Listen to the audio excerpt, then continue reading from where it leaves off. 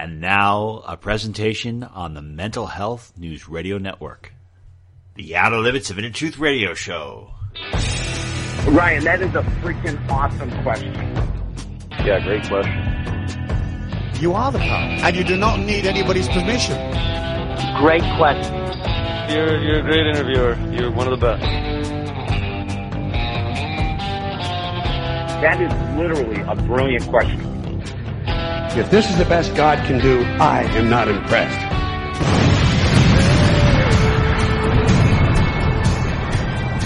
Good evening, everyone, and welcome to the Outer Limits of Inner Truth Radio Show. OuterLimitsRadio.com. I'm your host, Ryan. This is part 3 of our 4-part series on weight loss. And today we are going to focus on doctors and psychologists. So we're really going to delve deep about this. Now, before we begin, I don't know about you, but my scale is not my friend. It is a bastard, actually. And for some reason, the scale at home always says that I'm like 4 or 5 pounds heavier than the one at the gym. And I don't know what it is, but it's very mean, and I think it's possessed by the devil. Let us begin tonight's program. Joining us now is Dr. Elena George, an ear, nose, and throat surgeon. She's also author of a book, Big Medicine, The Cost of Corporate Control and How Doctors and Patients Working Together Can Rebuild a Better System. We can learn more about it by going to our website, elenageorge.com. Dr. George, what are some of the ways that people can lose weight from your perspective? Well, I think going back to the basics is one of the easiest things to do. Watching your portions, making sure that you're not double dipping and having seconds when you don't want to, or when you shouldn't be. Making sure you stay hydrated, because when you're dehydrated, sometimes the brain fools the body into thinking that you're actually hungry when you're actually thirsty. Not eating before bedtime, so you should have a cutoff. 9 p.m. or about 3 hours before bedtime is the best time to stop. It allows the body to start burning fat overnight, and that will do a lot to help you start shedding pounds. And if you can, I'm sorry. Oh, sorry. I'm interrupting you. Sorry. Go ahead. No, I'm saying That's all right. Go ahead. I'm really thankful you brought up hydration, because a couple months ago you told me to drink water. You said every time you're thirsty, drink water first. And I have to say that that piece of advice really helped me to stop eating so much. It seems that people drink a lot of soda. When people are drinking a lot of soda, are they naturally going to become more dehydrated? I mean, is there a lot of water content in soda and carbonated drinks? It's not so much that. It's the sugar content that sabotages people. Okay. So you get a quick high, and then you want another one, and that's empty calories. So if you can maybe, start making your own drink, lemonade, limeade are really good choices. You can put stevia. I don't recommend NutraSweet or saccharin or any of those types of artificial sweeteners. Even honey, that'll allow you to control the portions of sugar coming in, and it'll be better digested, because the high fructose corn syrup really does do a number on your insulin, which is one of the major triggers for becoming fat and staying that way. If you look at America right now, it seems that a vast majority of people are overweight. And maybe people are very comfortable with this idea that, okay, it's not so bad because so many of us are overweight. What are some of the long-term health complications of being overweight or even being obese? We got diabetes, high blood pressure, sleep apnea, which has its own risks associated with it. Not being able to get enough oxygen does actually make you more at risk for stroke and diabetes. It can affect your mood as well. I mean, the fact that you have so much cortisol and stress hormones that are elevated can actually change how you handle stress, and that makes you more inclined to eat more and get heavier. So it's like a domino. You really have to go back to the basics. You have to think about what you're putting into your mouth, and if you can make most of it and not depend on processed foods, you're already going a long way to helping yourself. And if you are going to, let's say, for example, a person is going to be heavy, they have a set weight in mind, is there any comparable difference to a body that weighs a certain amount that is very muscular and to one that is not muscular?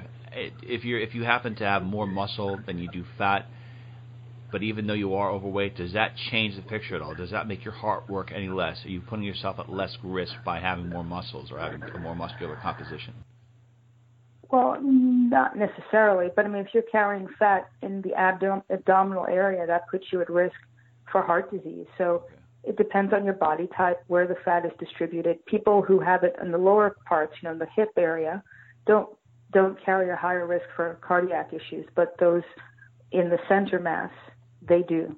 So, I mean, look at yourself in the mirror, look at your family history, look at your habits. I mean, there's nothing good about having a sedentary lifestyle where you're eating processed food sitting on the couch. That doesn't help anybody. I don't care what their family history or their genetic makeup is. It's time to get active and to start, taking care of yourself. And an hour a day. Actually, studies have shown 7 minutes of extreme high intensity training, where you go, you work until you can't, you lose your breath, and then you wait, and you do it in intervals.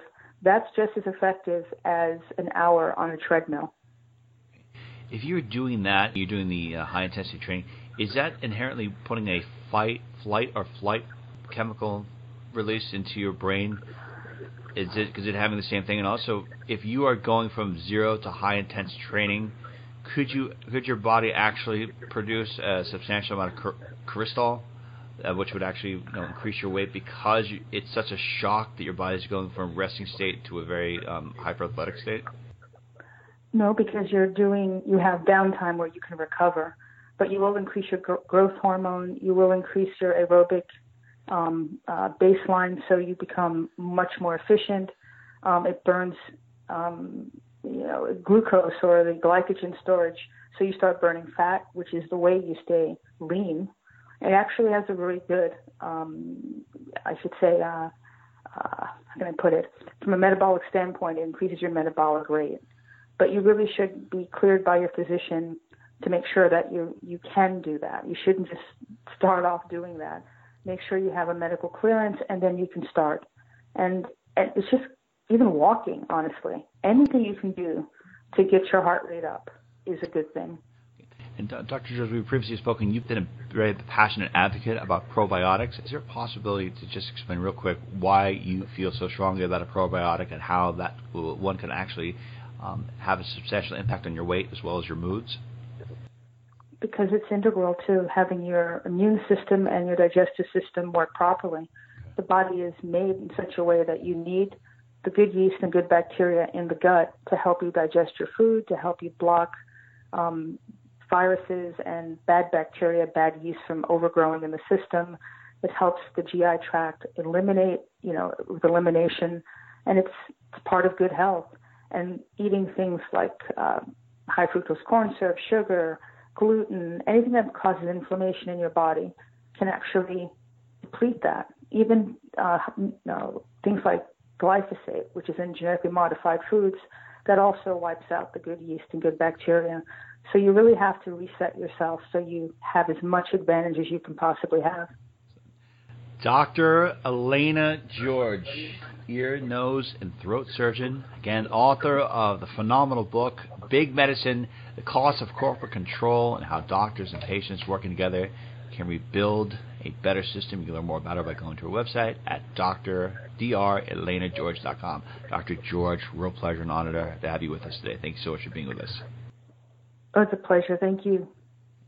Joining us now is Dr. Gregory Ellis, Ph.D., CNN. You can learn more about him by going to his website at biomedacademy.com. Dr. Ellis, in all of your years in researching weight loss, what are some of the most profound conventional wisdom ideas about weight loss that we have that you believe or have found to be completely and totally wrong? Well, the problem today, I think, is that it's become a very commercial enterprise. And, for example, if you notice, all the major weight loss companies are selling prepackaged foods because they've discovered that all the things they previously recommended did not work. So now anyone who wants to join up with, say, Nutrisystem or South Beach Diet, they're all being sold prepackaged foods. And if you watch the television commercials, they show these giant plates full of food. And the stunning thing about weight control is that we know all we need to know about how it works. We don't need any more research. And people are constantly researching it, which presents a lot of problems because the main problem out there is the endless amount of confusion. What do you think is the key to weight loss? Well, the key to weight loss, and I presented this information myself well over a decade ago, and I was sold on the notion that it's the calorie theory. Okay. And that has come under the gun so much these days because when people try and follow the calorie theory, they find that it does not work. And what's the calorie so theory? Therefore, the calorie theory says that your weight will be controlled by the amount of calories you consume versus the amount of calories that you expend. Okay. That's calorie theory. But there's a lot of variations within that people know nothing about. So when they try to use it, it just does not work that well. I'll give you an example. Years ago, when I was trying to reduce my own body fat levels very low, I discovered after several weeks that the amount of food that I was eating that had caused me to, say, lose 10 pounds was no longer causing me to lose any weight. And that's because my body had adapted to that reduced amount of calorie intake. And now I had to go lower. Well, no one understands that. You have to go lower. And you take in World War II in Switzerland, the people were living on 800 to 900 calories a day, and they were not losing weight. And it was projected that they would need as much as 2,400 calories a day. But obviously they didn't. That's how strongly the body adapts to calorie deprivation. So, of course, it won't work and does not work, and people give it up, and they then become fodder for all these different ideas out there about what does work, and then the endless speculations by physicians and psychologists and all kinds of experts who don't deal with the way your body actually works. Then they get all confused. So you're saying your body adapts. So what does that mean? Does that mean you have to constantly keep your body on edge and keep it guessing about what you're going to do in order to maximize your ability to burn calories? Well, you have to understand. First of all, you have to understand that you are going to adapt to a reduced calorie intake. And one of the arguments against that is the decrease in metabolism. Well, for the most part, that's true, but you really don't have any control over your metabolism. So there's not much you can do about that. So you use the scale then, and the scale is telling you what's going on. So if you're eating a certain amount of food and you cease to lose weight, then you've got to cut back on your food intake and or exercise more. You mentioned before that carbs are not essential food items, that they don't do anything for you. Yet we've heard the conventional wisdom saying, well, no, carbs are energy. Now, is it possible to get the same amount of energy from a carb without actually consuming one? Yeah, this is another problem with this whole weight loss industry. We are moving toward, as a society, towards a vegetarian ideas. Okay. And it's become very promotional that we should consume plant-based diets, not only for our weight, but for our health. And a plant-based diet, by definition, is going to be higher in carbohydrates. So you've got three main foodstuffs. You've got carbohydrates, you've got fat, and you've got protein. So fat, obviously, has been dissed for at least 50 years. So there won't be any support for the idea of consuming more fat, particularly saturated fat, as comes from, say, butter or meat. But that's exactly what you should be doing. Now, what is known about carbohydrates is they will tend to make you fat. They're very, very rapidly converted. Once you've eaten them, they're converted into body fat. in the cells of all the body. And you have no control over that because that's dictated by enzyme systems. So that's how that works.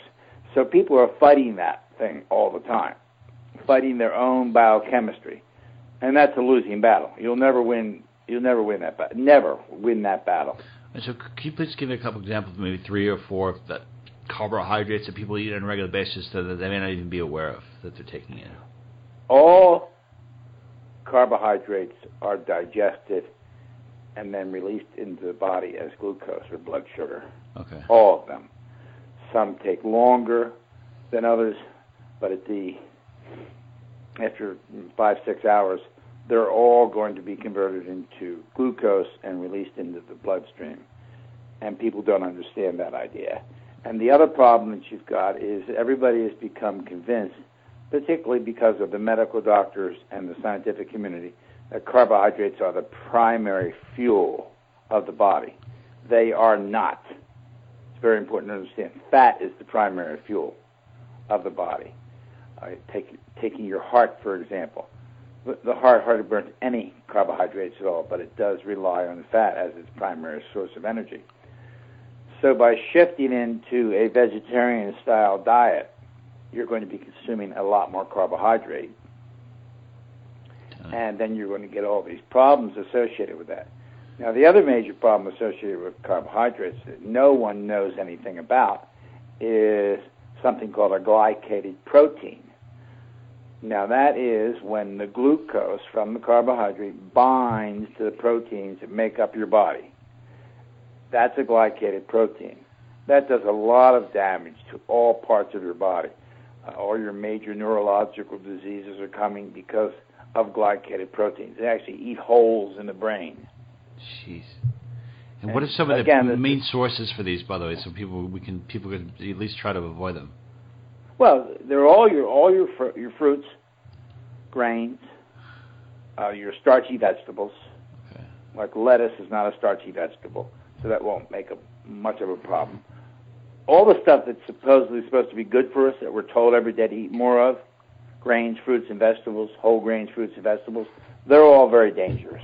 Jeez. It's tough to hear this, but we want to face the truth. But it seems like everything that you want to eat, that you can eat, is somehow going to cause death or obesity. Are there 5 foods, to simplify it, that people can eat on a regular basis that are, 1, not going to lead to immediate death, and 2, going to put you on a path towards maybe weight loss? Well, none of them are going to lead to immediate death. I know. I was just kidding around. Yeah, they're first going to go. You're first going to go through a whole disease process, okay, such as diabetes and osteoporosis and all that. And these are the diseases that are directly related to the amount of glycated proteins that you consume. So all the stuff that's supposed to be good for us is not really good for us. So it's very difficult. And then the things that are actually good for us, like meat products that they say are not good for us, that they're dangerous to eat, particularly because of the content of fat, they're the things we should be eating. But we don't, because we're being told every day of how dangerous these things are, both to health and to disease. Okay. When it comes to meat, there's some people who listen to our show and won't consume meat for 2 reasons. One, because they don't agree with the way the animals are treated, the barbarity of the way the animals are treated, and also it's because of the hormones that they're ingesting into the meat. Do you think there could be a point where the meat will actually lose its nutritional value because of the way the animal is treated and because of the hormones that they pump into the animal in order for it to grow much faster or bigger than it normally would? No, it's not going to lose any of its nutritional value. Okay. The issue that I have, and this is where I come from, I speak about how your body actually works. Things you have no control over, what goes on in your body that you have no control over, that you're programmed to be this way. It's like for breathing. You're programmed to breathe a certain number of times a day. You can't change that. You have no control over it.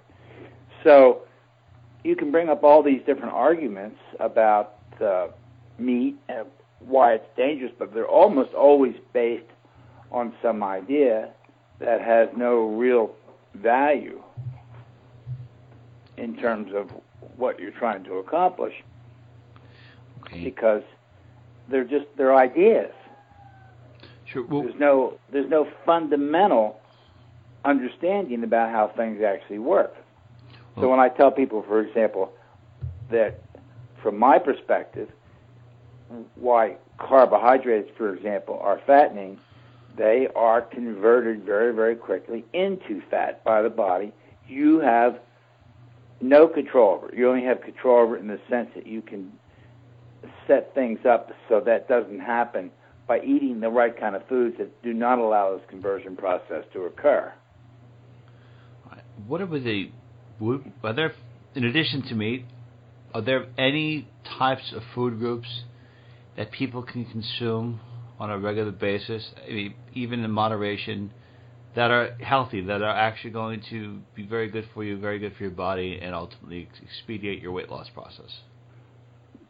No real groups. I mean, you go back in time in history, and we largely evolved on meat and animal products. That's just the facts. We hardly ever ate, particularly in the northern climes like here in New York, on fruits and vegetables because you couldn't get them fresh. And it was only after the development of refrigerated train cars that this stuff could get into New York and people could actually get it. And now the whole thing has become, once they decided that cholesterol was involved in the development of heart disease and its associated fat content, which usually they run hand in hand together, the whole thing was done for. It was suggested at that point that fat and cholesterol were the cause of all these diseases. And the idea of the different food groups evolved early around 1900 with the development of the United States Department of Agriculture, and they in turn were supporting what farmers were growing, and that led to the idea of these different food groups. But previous to that time, there was no such thing. The food groups were animal products, meat, milk, things like that. Okay. So you can't make it this simplistic. But let's say, for example, you don't eat meat. Can you eat nuts? Can you eat grains? Is there anything you can consume that in moderation that's relatively healthy? You say so you want to avoid carbs. Carbs, apparently, you just said go right to fat. So maybe fat's the key, or eating more fat is the key. What types of fats would be healthier, or your body would benefit most from? Well, exactly the type of fat they tell us not to eat. Okay. Saturated animal fat. Okay. So you could do your peanuts and your cashews and your other things like that, but they're going to have a reasonable amount of carbohydrate in them. So anytime you move toward a plant-based diet, which is what generally is happening, because we're told it's healthier, you're going to consume more carbohydrates. Sure. And it's well established that vegetarian-type consumers have more glycated proteins in their body. And then the other thing that no one's talking about, I mean, no one's talking about glycated proteins. Doctors aren't talking about it. No one knows anything about it. Now, the next thing that no one knows anything about is the effect of environmental pollutants. It's amazing. We talked about this yesterday, and I was so shocked. Can you please to elaborate more on this? So what we have now, you take an example, like, you remember when the outcry went on in Flint, Michigan about the lead in the water? Yeah. Several months ago. That's an example of a massive problem with a lot of lead in the water. But there's no discussion at all of the amount of lead that people are consuming on a daily basis. And it's absolutely a bad news neurotoxin. And in addition, there's 110,000 chemicals in commercial use, in plastic bottles, in clothing, in all kinds of stuff. And these have been shown very recently, over the last decade, to be something called obesogens. They turn the body's mechanisms on by which it begins to store food as fat. So it's something that it's called adipogenetic. It converts food into fat, so you actually increase your fat load. And it doesn't matter a heck of a lot as to even then what type of food you eat. So you can see the conundrum. Here you've got an area where the type of food you eat, which we just talked about, is one of the issues, and with the persistent organic pollutants, now is causing the body, it's disrupting its whole endocrine system. Well, so the whole hormonal system is being disrupted by these toxic chemicals, and they're all very long-lived. Once you consume them, they stay in your body for decades. All right, so it's really horrible to hear. Are there any ways for people to avoid these types of chemicals? Is there things you can do less of? Are there places you could be in, on location that you should not be in? How can you avoid? No, some of the most toxic places in the environment are the poles, for example, the North Pole and South Pole. Really? Yeah, they've got major problems with the animals up there being born with no arms, no legs. What's that caused from? Because all the circulation in nature of all these different toxic chemicals just moves everything in that direction. Okay, so that's man-made chemicals that are directly impacting the environment, that are directly impacting the animals? Absolutely. Okay. Absolutely. And it's a major problem. And since no one knows anything about it, it's not a part of what's being taught in our medical schools or in any of our health-oriented programs. No one knows anything about it. Okay. I oftentimes feel very burdened that I know so much about it because no one else does. And then I start talking to people about this stuff, and they just blank over. And I know how to help people get rid of this stuff. Well, how do you get rid of it? Well, you have to have special methods. Okay. Can you? which I've learned over the years on how to do it. There's several methods, but one of them, for example, is something called biological nutrition, where you use specific herbs, for example, that bind this stuff up and send it out. Do you mind if I ask what some of those herbs are? Milk thistle is one. It's a very good one. It's called milk thistle? Milk thistle. By the way, we're going to put up the list on our site about it. What's the other one? There's a whole bunch of them. So can we learn more about them by going to your website? First off, Dr. Ellis's website is biomedacademy.com to remind you. And just let her know, I've met with Dr. Ellis before, and I think he's well ahead of the curve with everything. I mean, I met with you 7 years ago. You were saying things about weight loss 7 or 8 years ago that are becoming much more accepted today, so you're very much on the edge and the curve of this. And I just want to ask you, as far as those other ones, what other things did you have in mind? As far as plans, as far as the other things you. Well, another class of goods that's very good at helping get rid of this stuff is homeopathic remedies. Okay. But again, they're castigated by the medical community. It's not working, so people are going to avoid using them. And there's a lot of practitioners out there who will do nutrition work. They won't do homeopathic remedies because they just march in line with what the medical and scientific communities say. I don't do that. I look for the truth and look for things that actually work, and then when I find them, I use them. And in fact, that's what I do with most of my clients in my clinical nutrition practice. I help them eliminate their accumulated load of these different toxins. And that's important to understand. These toxins are getting in there, and they're staying for 10, 15, 20 years. Lead, for example, has a half-life, meaning your body will automatically get rid of half of it in 17 years. So if people go on a diet, or it's called a master cleanse diet, or they do intermittent fasting, is that something that can actually purge themselves of toxins, or if they... You have to understand some of the language. There's a model that's been out there for 100 years called death begins in the colon. And most of these alternative health practitioners buy into that idea. So they do things to help someone stimulate a removal from their colon of, as they say, of collected residue or collected waste matter. The colon is not the place where the toxicity is actually occurring. The colon is an exit point.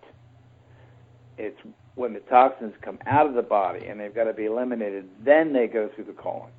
So the liver and the kidneys are the primary excretory organs for these things. But the site of damage is inside the cells, particularly in a little organelle called the mitochondria. And the mitochondria is the powerhouse of all the cells of our body. That's what produces the energy we use. So every day people's mitochondria are getting poisoned. And that's going to cause all kinds of problems. Oh, my goodness. All right, so there's so many different options that people have out there to lose weight, to attempt to lose weight. If you're going to say bottom line, these are the three things you could start doing today to begin to lose weight, what three recommendations would you recommend? Well, most of the options, and there are, as you say, tons of them, are useless. Okay. They're no good at all. Diet composition is an important thing, meaning a reduction in the overall amount of carbohydrates. The value of, shall we say, long-standing low-calorie production or release in terms of exercise, and you don't have to go out and kill yourself exercising to do that.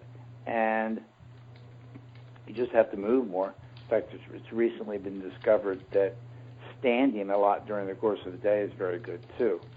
So they're the primary two things. But what they do primarily is regulate the energy metabolism part, the calorie. They work on the calorie theory. And the next thing to do is to get out there and start working on the elimination of these toxins from your body because they're disrupting everything so much. So they would be the top three things that I would recommend. Okay. And that's what I do with most of my clients. Okay, and Dr. Ellis, the last question I have for you is, if you go to the gym and you put muscle on and you really focus on strength training, building muscles, is your body going to burn more calories sustaining the muscles? Is it going to burn more calories? Is it going to burn more calories to sustain the muscles rather than burn calories if you're doing more cardio? I just want to know what's more effective. Is it more effective to do cardio? Well, this is one of the great myths that's out there. Muscle at rest is not metabolically very active. Okay. Barely much more so than fat tissue. So let's say you add 10 pounds of muscle. All right? That muscle at rest, which is for the most of the day now, is not going to burn many calories. So this is a promotion that's seen everywhere. Go out and add muscle and you become a fat-burning machine. It's simply not true because muscle at rest does not burn many calories.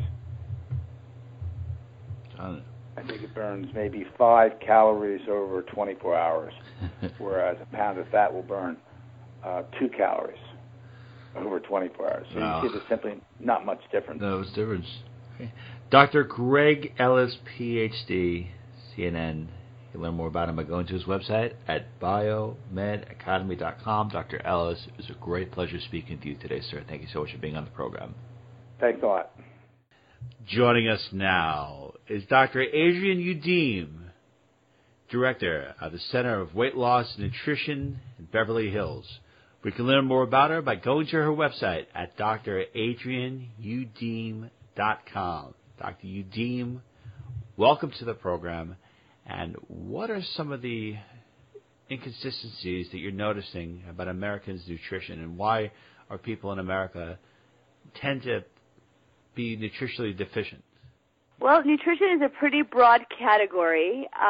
If you're speaking about vitamin deficiencies, when we talk about deficiencies, we are usually referring to vitamins. There is one in particular that is extremely prevalent, and that is vitamin D deficiency. Vitamin D is a vitamin that we synthesize in the skin by being exposed to sunlight. But even in sunny California, the prevalence or the incidence of deficiency is, in some studies, 60 to 70%. Much less places like, Michigan, where you don't have as much sunlight as you have here. But the issue of nutrition is kind of a broader one, and I think the nutritional dilemma that we're really facing in this country is one that, is well known to all of us. We've heard about it in the news, etc., and that is the problem of overweight and obesity. Dr. Udeem, do you think that people are consuming so much food today because they're not getting the nutritional value, daily nutritional value that they should be getting? So by not getting that daily nutritional value, they're consuming a lot more calories than they normally would? If we're talking with respect to the issue of excess weight, overeating, or probably a better way of putting it is eating calorically dense or highly caloric foods is definitely, an issue or a factor. Being sedentary and not moving around as much is definitely a factor. But it's interesting because after many years of always talking about this calorie in, calorie out situation, we now know that there's a lot of other factors that play into poor nutrition, or specifically the likelihood to gain excess weight. One, for example, is environmental factors. So, for example, BPA, which is found in plastic items, plastic water bottles, for example, is believed to be an endocrine disruptor, or one of those compounds that actually affects our hormonal status that makes excess weight or gaining weight even more likely, or makes us more likely to be overweight or obese. So the calorie issue and the food issue and the excess consumption is a factor for sure, but we now know there's a lot of other factors at play, one of which is, this environmental disruptor that is just increasing our likelihood of becoming overweight or obese. Do you ever notice any correlation between the types of food a person will eat and the weight loss and the amount of weight that they have in relation to certain foods produce or allow your brain to produce more serotonin, which allows you to feel happier and better? And I'm wondering, if you are eating foods that are higher in serotonin and you overall have a happier mood, chemically speaking, are you less inclined to be depressed and less inclined to be putting on more weight? I was wondering what your thoughts were on that. I mean, I think it's more a matter of, as you point out, it's a matter of adequate nutrition and having all of your needs met through good food. So that includes vitamins, minerals, it includes micronutrients, it includes macronutrients like protein, carbohydrates. Yes, you need a balanced diet that has all of those necessary vitamins, minerals, micro and macronutrients in order to have good nutrition and therefore have good energy as well as, ability to go about or execute your daily functions properly. When people are, for example, depleted in protein, that does lead to more hunger. It does lead to poor energy. Another example is carbohydrates. We, in this country, we've kind of associated carbs with evil, but there's different kinds of carbs, of course. The refined or processed carbohydrates, the simple sugars is another way of putting it, are those that cause quick rises of sugar in the bloodstream and then quick crash as a result of the insulin response. And that makes people feel lethargic and slow and poor energy. It also is associated with a lot of, in some people, kind of GI symptoms or gastrointestinal symptoms that people attribute to gluten, but I think is really more a function of these processed carbohydrates.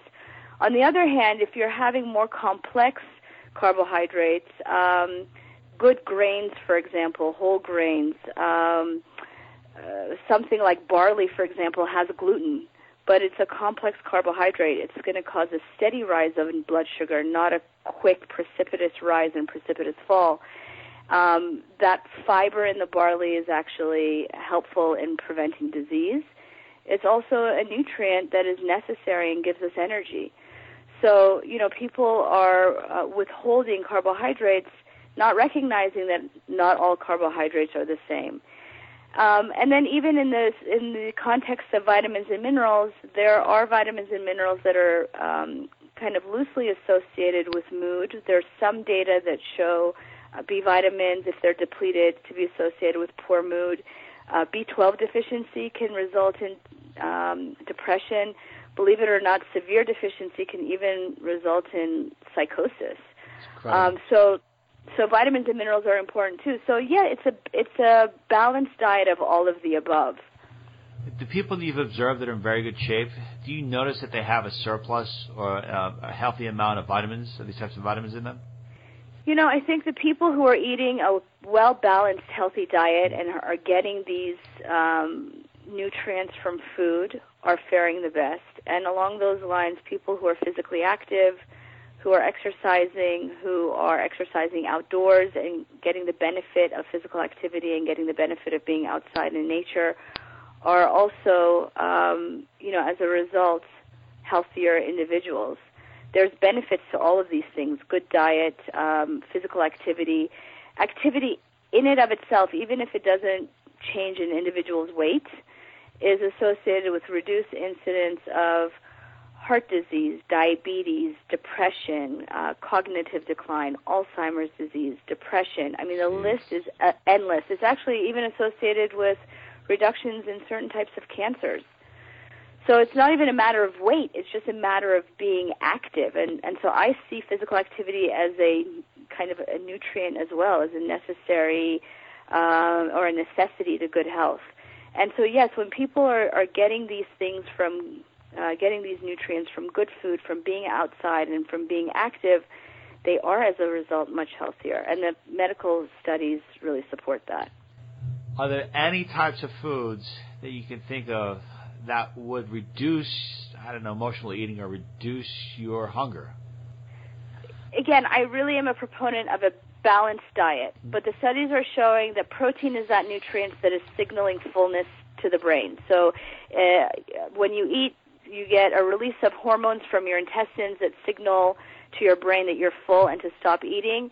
And it appears that having protein or more protein is the nutrient or the macronutrient that gives that greatest signal to the body. But at the same token, fruits and vegetables, specifically vegetables, are super low calorie, and they take up a lot of real estate, so to speak, in the stomach. And so, coupling your protein with a healthy amount of vegetables is also going to enhance fullness. And I recommend to my patients to double their food volume with vegetables. And then finally, those carbs we spoke about before, I don't recommend an endless amount, but incorporating a half cup or so to a cup of those good carbohydrates, which I include the beans, the grains, the legumes, that fiber will help you keep full as well. Dr. Adrienne Youdim, Director of the Center for Weight Loss and Nutrition in Beverly Hills. I want to thank you so much for being with us today. To learn more about Dr. Youdim, please go to our website at dradrienneyoudim.com. Thank you so much for being with us today. Sure, that was fun. Thank you. Joining us now is Dr. David Bardsley. He's an oral and maxillofacial surgeon and founder of Silver Eagle Media, a company that is dedicated to helping individuals increase their cognitive ability and perform at their highest intellectual level. You can learn more about him by going to his website at smarternextyear.com. Dr. Bardsley, welcome to the program. Thank you for being with us today. Thank you. It's my pleasure. Thank you. So what do you see as some of the biggest challenges for people who want to lose weight? Is there anything that you've observed about the human body over the course of maybe the last 20 or 30 years to how people's diets are changing? Is there anything that you find as to be the common norm as to why people struggle to lose weight? Well, there's no question. There's several things. First of all, our nutrition is drastically different than what it was 50, 60, 70 years ago. I mean, food companies, large food companies have bands of scientists working on how to get us addicted to various foods, particularly, what type of sweeteners they use, what the flavors of food are, because it's big business. Food is big business. And so one of the biggest things, of course, is the sugar content of food. So, I mean, there's nothing really new when it comes to losing weight. It's a two-pronged process. It's your nutrition and your activity level. And certainly most of us fall down on nutrition without even knowing that we're doing that. The amount of sugar that's in food today is just incredible, and it's disguised. It's often disguised as high fructose corn syrup, or they'll say, it's cane sugar, pure cane sugar, as if that's more healthy than regular table sugar. And wheat is converted to sugar. There's an index that's used in science called the glycemic index. And of course, pure sugar is at the absolute highest. So it's assigned a value of 100, pure glucose. Well, pure glucose has a glycemic index of 100. White table sugar has a glycemic index of 67. Flour, whether it's whole wheat or white flour, has a glycemic index of 72. White flour will actually raise your blood sugar, and brown flour will raise it just the same, although brown flour will have more nutrients in it. But they will raise a tablespoon of flour will raise your blood sugar level higher and faster than a tablespoon of pure white sugar, pure white table sugar. And these things are just insidious to put into everything. So the first thing people need to do is they need to educate themselves as to what the various types of sugar are that are put into our foods and disguised so that we don't notice it, and read labels. I mean, you have to understand the labels, and people need to educate themselves in that, because now almost all food they have to put by law, they have to put not just ingredients, and you can get a good idea from the ingredients by reading what's put in it, and also looking at the nutritional breakdown into fats, carbohydrates, and proteins. And it's just incredible. You pick up a box of whatever, a cereal, and read what's in it. And that wasn't the same 70 years ago, 80 years ago. So that's changed drastically. The amount of sugar in our diet, the amount of wheat in our diet is just incredible, and it's insidious, and people don't even realize it. Do you think it's been done deliberately to get people addicted to the food so they'll consume more, or do you think it's been done more or less? Do you think it has something to do with just trying to create more product at a cheaper rate using second-grade products? What do you think it's more about addiction? It's both. Well, it's both of those. I certainly agree with you. When a better product can be used, if they can go to a cheaper one, a more economical one, they'll certainly do that. But it's done to if you give a child a choice between an unsweetened or sweetened cereal, they'll go for the sweetened cereal 100% of the time. 100% of the time. They're never given the option of the unsweetened cereal. And so there's a tremendous body of evidence that's showing that we're literally more addicted to food than our grandparents were. Oh, so we're more addicted to food. It's really strange. When I was growing up, I remember I used to love going to McDonald's. It was fun. It was happy. Now, ever since I saw that documentary by Morgan Spurlock, it's as if the food there, it's made out of fucking tires and products and rubber and all kinds of other caution. It's worse than smoking. It seems like it's worse to eat fast food than it is to smoke a cigarette, I guess, in some capacities.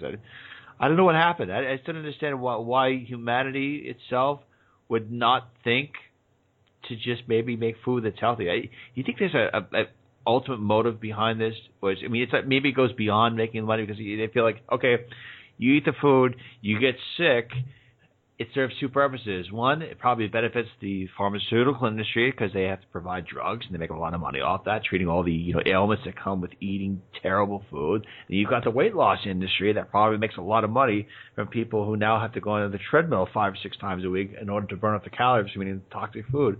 I just want to know if you see it from that perspective, if you see that there's some kind of, if it's more of an industry movement that purposely does this.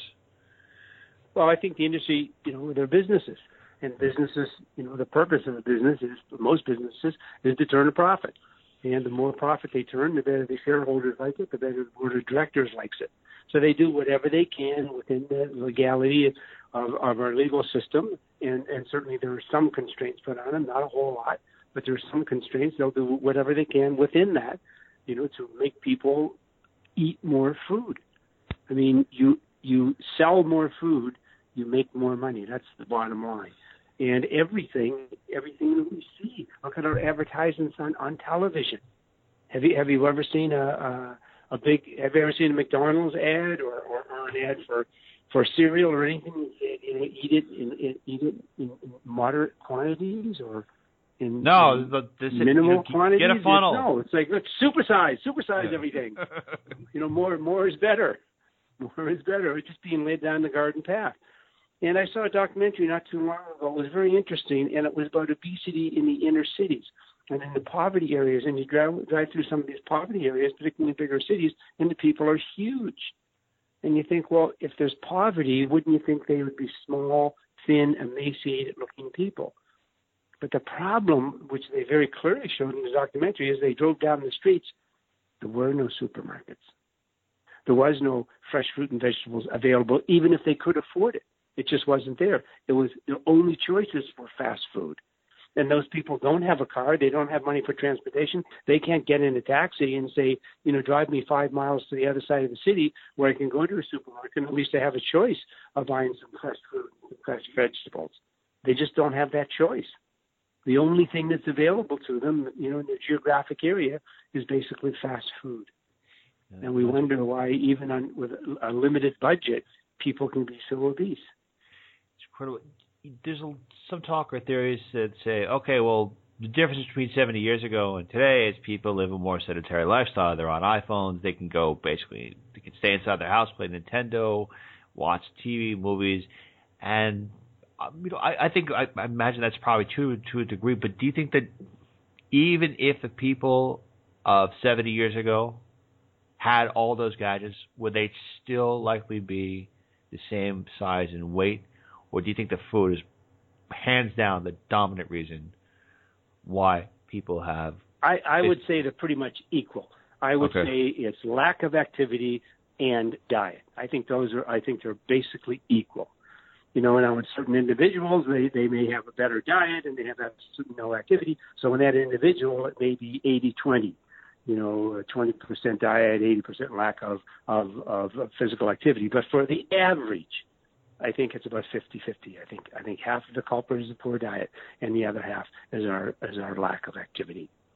When people are addicted to sugars and they're addicted to other ingredients, do you think that the addictions themselves, whether people realize it or not, are the underlying reasons why they can't garner enough motivation to take their health into their own hands?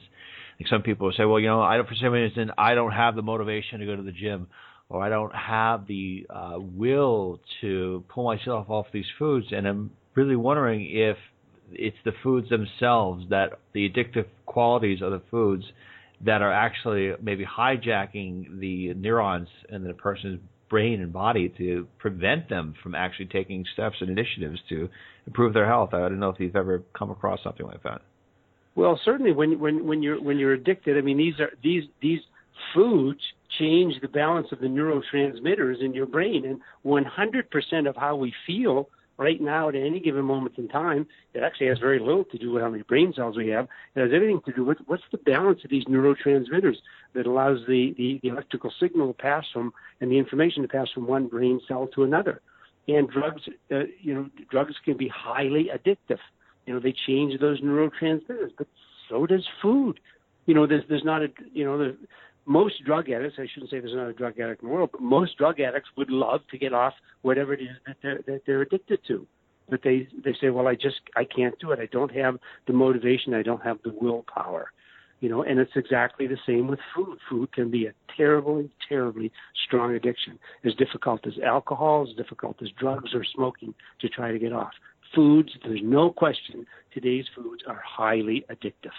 So it's a double-edged sword again. It's not just the person's lack of willpower. Those are powerful, powerful addictions. And people need help in trying to break that addiction. They need to, there are obviously things that they need to do, but they also need support. Just the same as, of all the programs out there for alcoholics, Alcoholics Anonymous has been the most successful.